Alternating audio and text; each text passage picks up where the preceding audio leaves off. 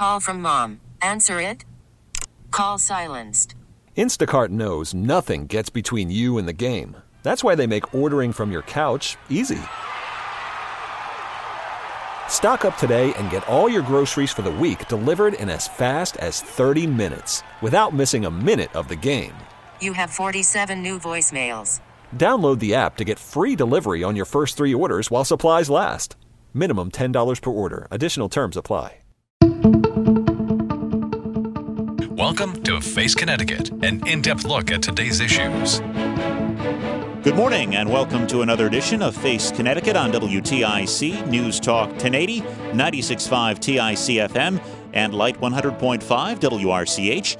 Aaron Kupek with you this Sunday morning, and we are pleased to be joined by Patrick Cummins, Executive Director of the Connecticut Audubon Society. Good morning to you, sir. Good morning, Aaron. So the Audubon Society has a footprint really across Connecticut. Tell us about your work. Sure. We are a statewide conservation organization. We were founded in 1898, one of the first statewide conservation organizations in the state. We are independent, a statewide Audubon Society, much like Mass Audubon or Rhode Island Audubon Society. We are not affiliated directly with the National Audubon Society, but we work very closely with them as a partner on issues that we have in common. We manage about 3,200 acres of sanctuaries in the state, scattered all corners of the state, from Goshen to Sherman, down to Fairfield and Westport. We also have a nice facility up in Pomfret, beautiful piece of land in Pomfret, Montville, and we also have a small island over in Stonington. So from nearly all 4 corners of the state that we have property. When you think about the Audubon Society, you probably think first and foremost about bird watching, but you're more than that. You have a lot to do with conservation. Yes, we conserve birds, other wildlife, and their habitat, and it's all interconnected.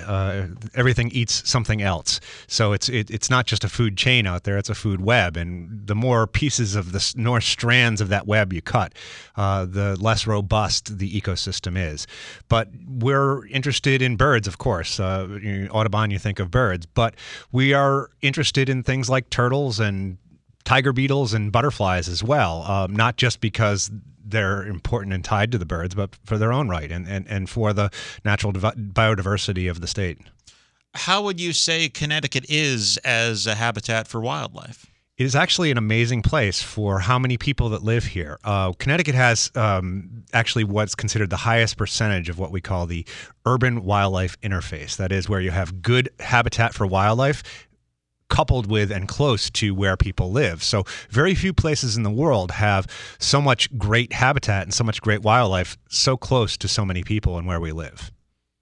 I'm guessing that could also pose issues with maybe development encroaching on those wildlife areas. Yeah, absolutely. I won't say that Connecticut doesn't have its problems. We have certain species that are not doing well in Connecticut. Our grassland species, for example, upland sandpiper and grasshopper sparrow, they've really declined quite a bit. We have some worries about forest health for the future because our forests have been fragmented and chopped up into smaller and smaller pieces. But still, there are some amazing resources here. There's some beautiful forest blocks. I was just up in Litchfield County a few weeks ago examining some of the wonderful forest blocks up in that part of the state. We still have some grasslands, including our Pomfret Sanctuary, which is about 700 acres, our Bafflin Sanctuary in Pomfret. We have some amazing resources along the coast, our beaches, places like Long Beach West, Milford Point, where we also have an environmental education facility.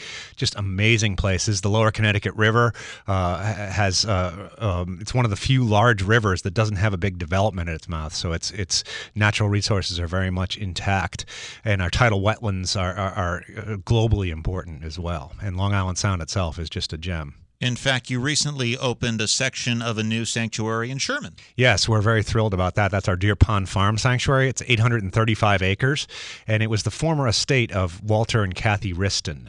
And they wanted to see that this property that they love so much was cared for in perpetuity and kept as a spectacular place forever for the people of Connecticut.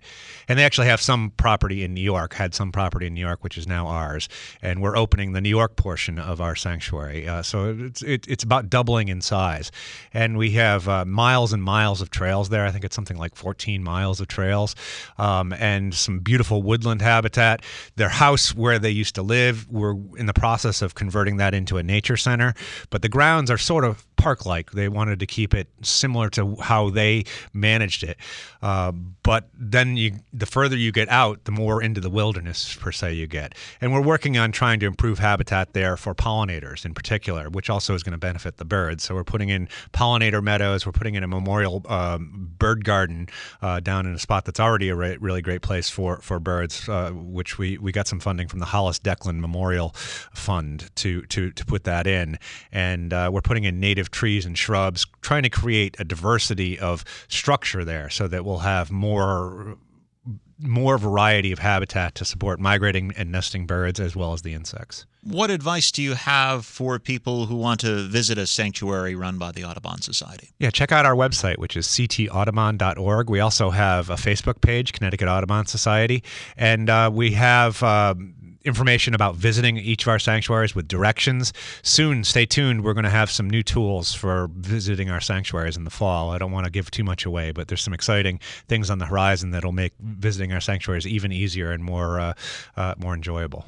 Say you have a bird feeder in the backyard and you've always been mildly interested in birds, but you want to take that next step, maybe go out and take some nice photos and be able to identify what you're seeing out there. How do you get involved? Yeah, birding is really becoming much more mainstream. It's sort of an in thing these days, and it's really no wonder. I mean, we don't have things like lions or tigers or jaguars here in Connecticut, but we do have more than 400 different kinds of birds that have been seen in the state, including some really spectacular ones like bald eagles. Just there was a brown pelican the other day out on Long Island Sound, to the little tiny hummingbird. It's a matter of really opening your eyes to see what's out there. If you're not seeing something spectacular, just look a little bit closer.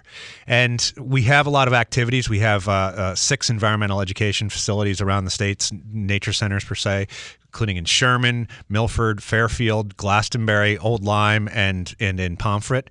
And on our website, we have a calendar. It shows all the different bird walks and other activities that we have.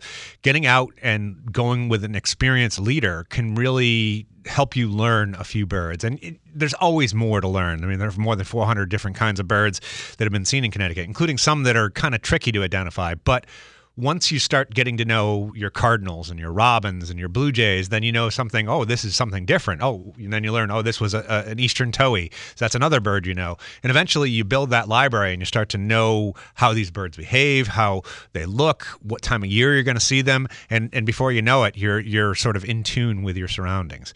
And just walking outside of my house, you can hear a dozen species of birds if you get to know what their calls are. So the birds are all around us. In mid-June, what sort of activity will people see if they pay attention? Well, it's the height of the nesting season, so there are birds year-round here.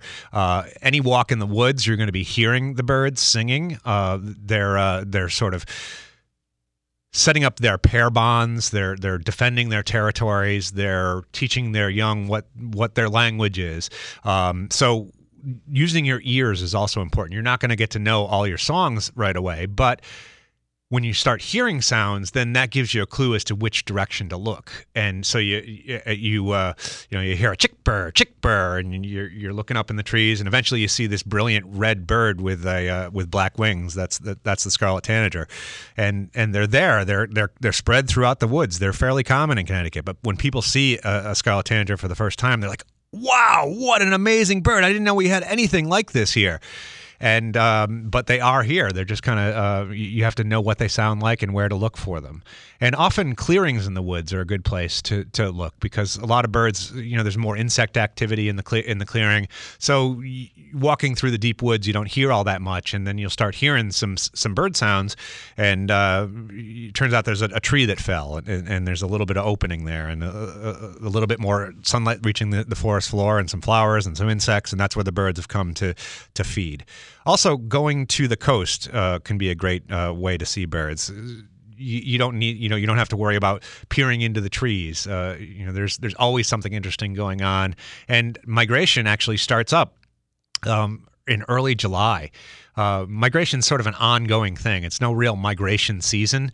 Every month of the year, something is migrating, and as early as the end of June or early July, we're already starting to get southbound migrants of shorebirds coming down from the Arctic. Things like the black-bellied plovers and long-billed dowitchers. They always start showing up right around then, and the last northbound shorebird migrants are still moving through in the middle of June. So once we get into July, things start changing with every cold front. Every cold front, the birds fly. They like to have a tailwind, so it's much easier for them to fly when they have a north wind when they're migrating south. So every cold front that comes through brings a new wave of migrating birds, and some of the land birds start moving through in later July into August. By the time you're into September, it's just birdapalooza out there. Are we seeing birds in Connecticut that we haven't seen in the past, and are some wintering here when they used to go south for the winter? Yes, there have been a lot of changes in our distributions of birds. It sort of started with mockingbirds, which came into the state. It used to be a southern bird. We almost never saw them, but in the late 40s into the 50s, they started moving into our region, and still in very small numbers. Cardinals as well. They were never seen in Connecticut. Things like tufted titmice, they were also found to the south. And that's continuing to this day. This year we had an incursion of a species called the summer tanager, also the blue grosbeak, which are typically more southern species that they showed up, perhaps overshot their nesting grounds. But one of these days, though, they will find good nesting habitat up here and stay over here. So things are moving northwards. Some bird species are actually moving north out of the state. Things like white-throated sparrows are getting much, much harder to find nesting in the state. Things like dark-eyed junco, Canada warbler, and also Nashville warblers are much, much harder to find in the state. Veeries, they project, that's a type of thrush that is a fairly common woodland nesting bird. They project that they'll be gone from the state from by the end of the century, just from the changes in temperature and vegetation. Now, you talked about climate change. There's also an issue when it comes to rising sea levels. That's a major issue, both for society and for our ecosystems. The salt marsh sparrow is a species that nests on a particular type of tidal marsh along the coast of Connecticut. We have a fairly high percentage of their global population here in Connecticut. Connecticut is important to salt marsh sparrows, but the species is actually globally endangered. And the reason is because it nests in something called high marsh, which is a marsh that typically only floods a couple of times a month. They arrive here in May. They start nesting, and almost invariably a spring tide and or a storm comes and washes their nest out. As soon as that spring tide is over with, they all nest in synchronous nesting, so that they lay their eggs as soon as they can after that flood tide, and then it's a race before that next spring tide comes in, before their young can get to be strong enough to climb up on some taller grass, because they nest directly on the ground. And what we found is that that interval between the spring tides that is flooding the high marsh habitat is getting shorter and shorter, and the birds are having a much harder time reproducing. And they're a fairly short-lived bird, just a matter of a few years that they live. So if they can't reproduce for 3 or 4 years in a row, it can be a real problem for their population. And some of the studies have shown that just in the past couple of decades, their populations have declined precipitously, like in the 70% or more range. You're listening to Face Connecticut. We are talking to Patrick Cummins. He is Executive Director of the Connecticut Audubon Society. So what can a small state like Connecticut do to help protect bird species and fight rising sea levels and climate change? Yeah, it can be daunting, but there are nature is to a degree resilient, and I think that if we focus on where we can have the greatest impact, we'll be able to much more effectively conserve the wildlife that we're concerned about. One of the projects that we're involved in is something called the Connecticut Bird Atlas Project, and we're working with the University of Connecticut and the Connecticut Department of Energy and Environmental Protection to try and identify what areas are most important for what nesting birds. We're using volunteers. We're also utilizing interns that will go out and do point counts. And then we use computer modeling to say, all right, well, this area of the state is the most important for wood thrush. This area of the state is the most important for cerulean warblers. And then we can do an analysis to say, all right, well, these are the areas that are well protected. These are the areas that should be the highest priority for land protection to protect those species. Also, there's some legislation pending federally called Recovering America's Wildlife Act, and that would be a real game changer for wildlife conservation. It would take some funding from natural resource extraction offshore and on federal lands that's already happening right now, and it would direct some of the royalties from that to a fund that goes directly back to the states and funds wildlife conservation to implement their state wildlife action plans. So each state would be able to direct how that funding is spent as long as it's going to forward that state wildlife action plan. So that would allow us to have the resources to start thinking outside the box on some of these more complicated issues like climate change. For example, in the lower Connecticut River, we find that the marshes are keeping up with rising sea levels much faster than they would typically, and that's because of the dynamics of the sediment wedge that comes down the Connecticut River and the tidal effects there.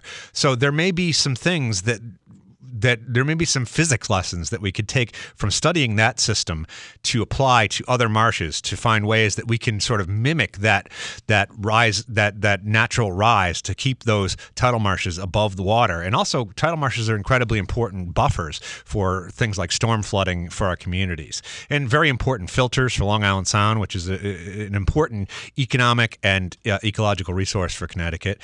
And so if we have the money to study some of these things, we may come up with innovative approaches to what might be considered vexing problems. You mentioned one example, but how closely do you work with DEEP and the state in general in conservation? We work very closely with them and with the U.S. Fish and Wildlife Service as well. One example, we work with them and also Audubon, Connecticut, which is the state office of the National Audubon Society, and the Roger Tory Peterson Institute of Natural History, RTPI.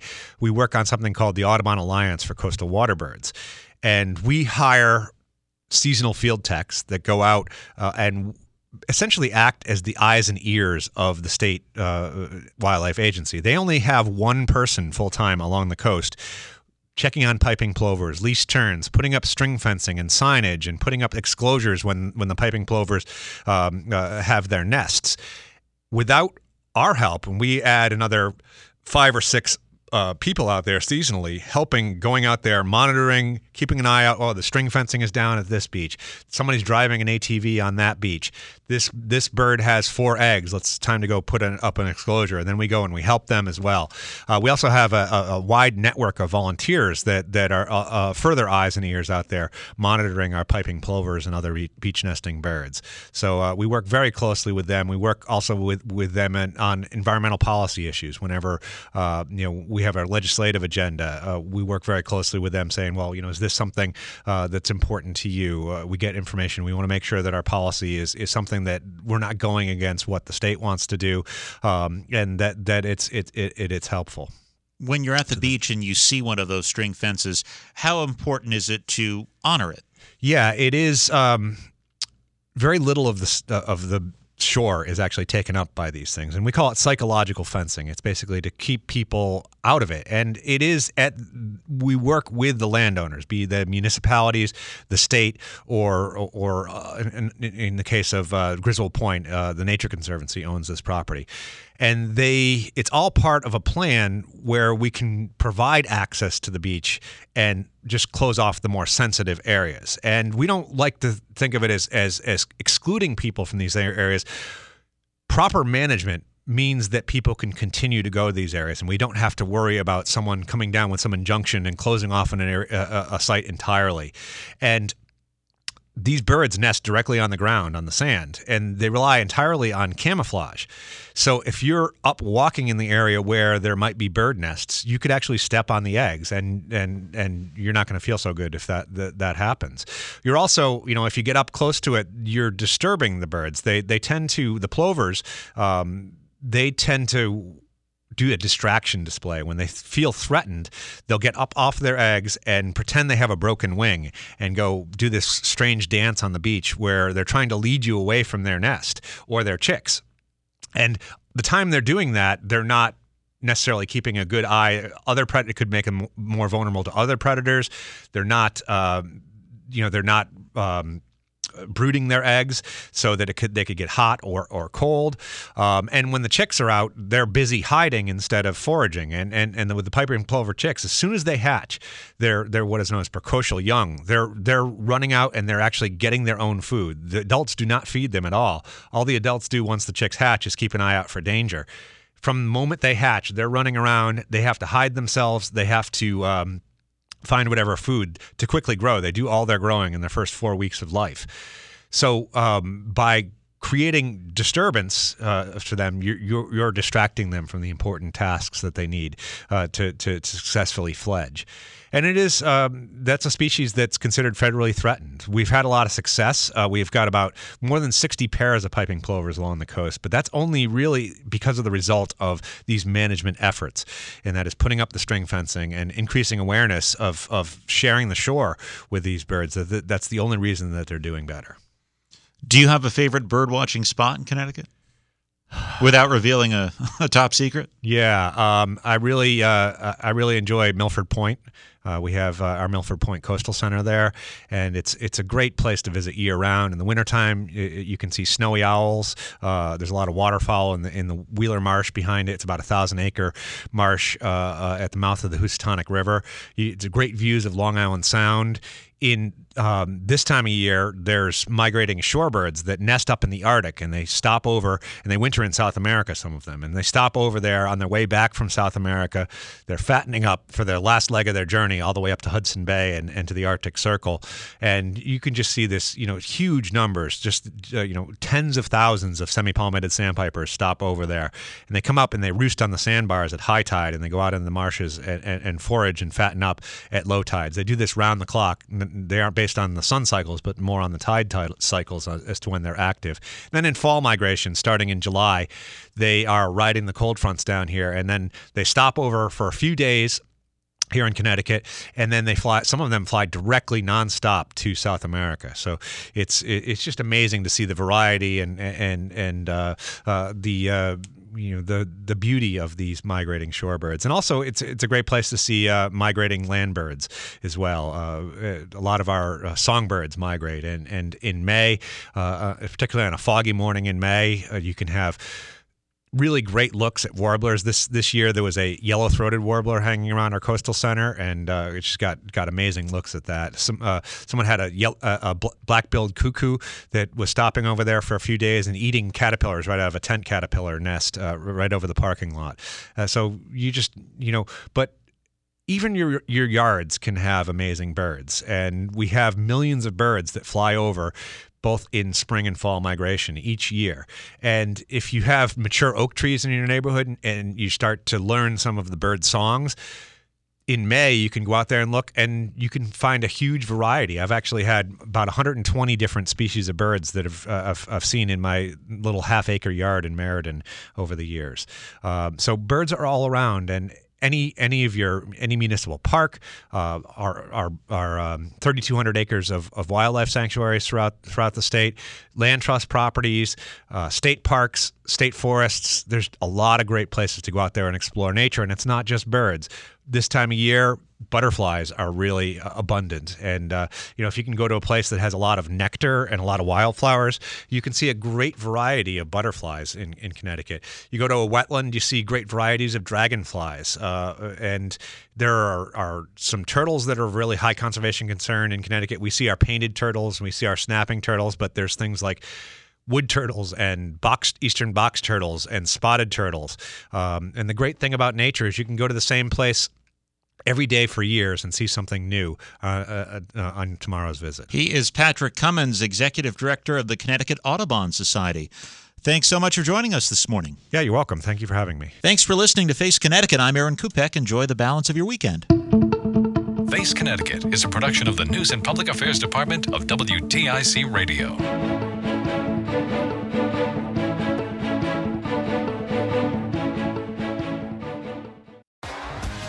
T-Mobile has invested billions to light up America's largest 5G network, from big cities to small towns, including right here in yours. And great coverage is just the beginning. Right now, families and small businesses can save up to 20% versus AT&T and Verizon when they switch. Visit your local T-Mobile store today.